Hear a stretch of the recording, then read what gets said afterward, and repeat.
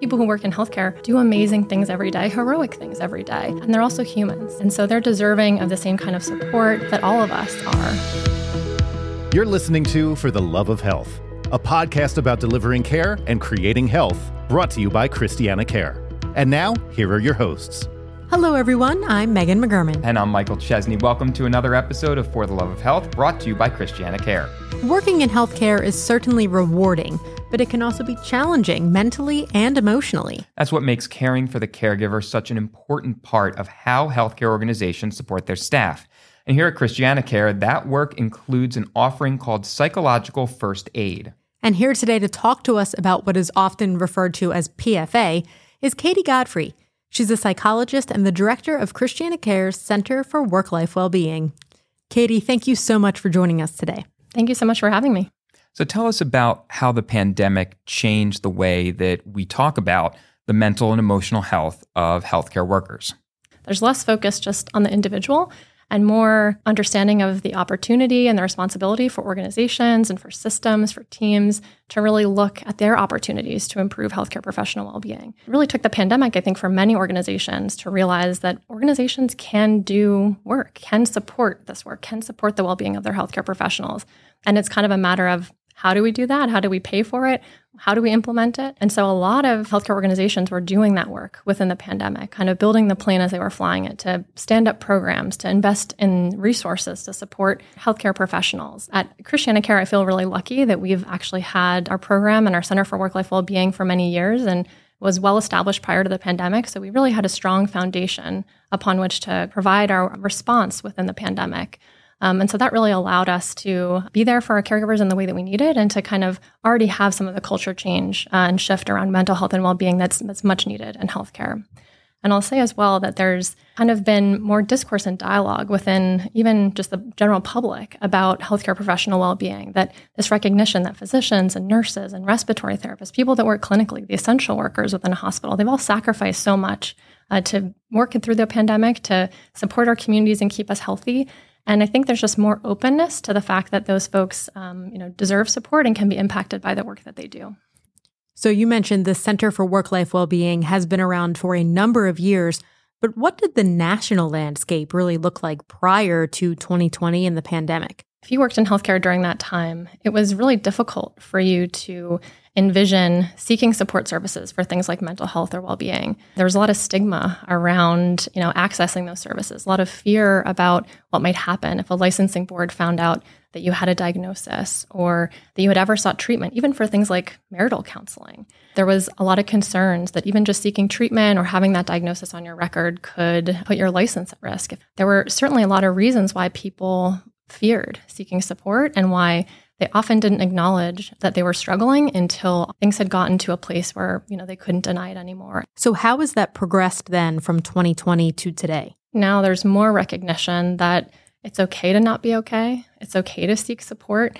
There's actually a lot of efforts across the nation to change things like the licensing boards and the questions that hospitals use to credential physicians and other healthcare professionals, that it's okay to have a history of mental health concerns. It's okay to have, sought treatment, to have gone to therapy. They're really just concerned about how well can you do your job now, which I think is a huge relief for folks who work in healthcare, that they can seek help and support. They can talk about how they're doing openly with their colleagues without fear of being reported to licensing board or having their credentials taken away. Especially early in the pandemic, we could see that the public stood up healthcare professionals and essential workers as heroes. And I think that was very well intentioned, right? This idea that we value what you do, we think what you do is amazing, our communities rely on you so deeply. But I think there's a double-edged sword to calling folks who work in healthcare heroes, which is heroes, what do? They're superhuman. They run towards danger. They don't have fear. They have unending strength and determination. They put others' needs first and always put themselves last. And I think that that's just not a sustainable way to work in healthcare. And so I think the public is really coming to understand that people who work in healthcare do amazing things every day, heroic things every day. And they're also humans. And so they're deserving of the same kind of support and efforts to sustain their well-being and to support their mental health that all of us are as humans. So healthcare heroes to healthcare humans. Exactly. It's easy to understand how the pandemic and caring for people during that time frame would have been emotionally taxing. But can you give us examples of how being a healthcare worker is a challenge at any time? A couple of examples come to mind. One is, if you can imagine someone who works in oncology, they may have very close relationships with the patients that they work with. They may see a lot of really wonderful results and see how they can change people's lives. However, there are patients that they get close to that, despite the best treatments that we have, interventions that are developed, and the best science that we know, they're still not able to increase quality of life or length of life for patients that have a poor prognosis. And so it can be really stressful and upsetting. You can be at the top of your game in terms of your profession. You can do everything right,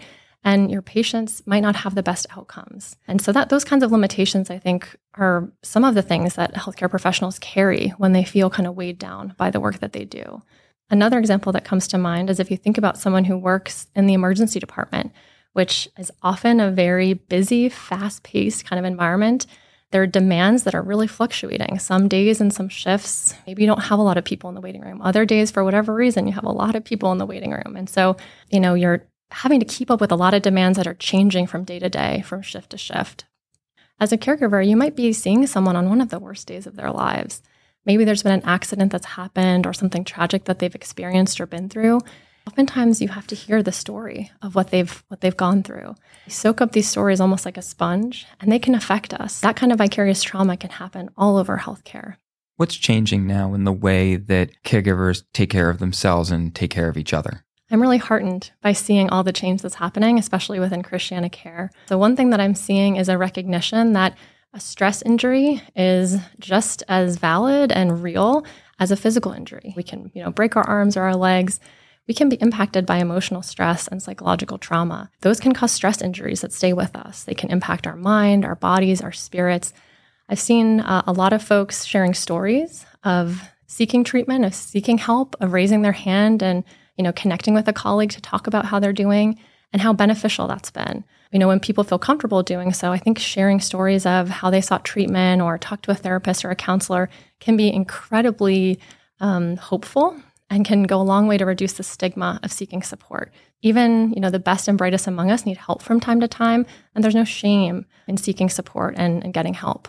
And one of the ways your team is helping people talk more about it is through psychological first aid. Give us an overview of that program. This is a program that trains people to respond to colleagues that are facing stress or stress injuries.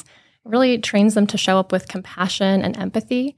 The goal is to kind of foster 5 factors that we know from the research are beneficial in helping people recover from everything from, disaster and tragedy to things like stressors that occur in their day-to-day life. Those 5 factors that we're promoting in psychological first aid are safety, calming, social connection, confidence in ourselves and in other people, and hope. The how of how we do psychological first aid involves 3 steps in the model that my team developed. The first R is recognize. So being able to understand and see when someone has shifted in terms of their stress, might benefit from a well-being check-in. The second R is recover. That's being able to check in with them and discuss what do they need in the moment? What's going to help them recover in the short term and in the long term? And then the last R is refer, referring them and connecting them with long-term support resources. So it's a 3-hour training. We've been able to train a lot of leaders at Christiana Care and equip them with the skills to be supportive colleagues when folks are facing stress or stress injuries. And it's something we're really proud of. We have a tool from Psychological First Aid that I think the listeners might be interested in hearing more about, and I'm hoping you can share it with them, the stress continuum, which is this idea that stress is not binary. It's not being stressed or not stressed. It lies in a continuum, all the way from thriving to surviving to struggling to critical. And that in any given day, we can shift on that stress continuum. Maybe something happens at work, I shift into yellow, or maybe it's been a long week and I'm in orange. And if I can communicate with myself and recognize where I'm at and also communicate with my colleagues, like today's an orange day for me, guys, or, that meeting just put me in yellow, it communicates a lot very quickly. And so I think that's been a really powerful tool for folks to use with their teams, with their colleagues, to be able to kind of check in on one another and share how they're doing without getting into kind of too much detail. So you've trained a bunch of leaders who are all mental health care professionals?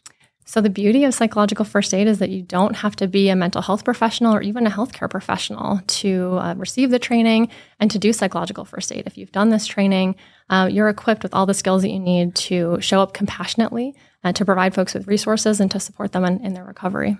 And what are the origins of psychological first aid? Where did it come from? So our model of psychological first aid kind of pulls from two distinct ways that these kinds of programs have been used. One is a stress first aid model that was developed by the Navy and by the National Center for PTSD.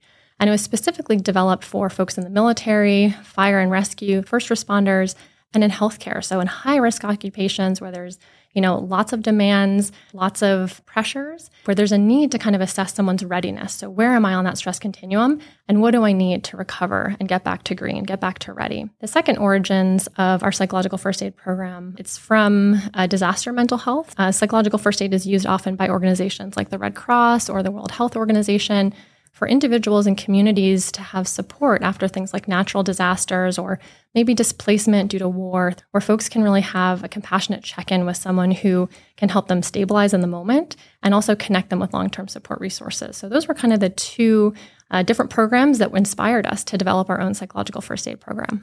So Christiana Care, we offer PFA training to our caregivers. We also do consultations for other companies that are interested in having their employees trained in this. What other industries, what other areas might PFA be useful in? Well, certainly some of the areas that have benefited from stress first aid. So like I said, a lot of the first responders, but it could really be applied to anywhere where there's stress in the workplace. That could be broadly applicable, really. I can think a lot about folks who are working in social services or human services, volunteer organizations, those kinds of things. Those are really places where folks could benefit a lot from psychological first aid. So across any industry, how do you make sure a program like this is accepted and is successful?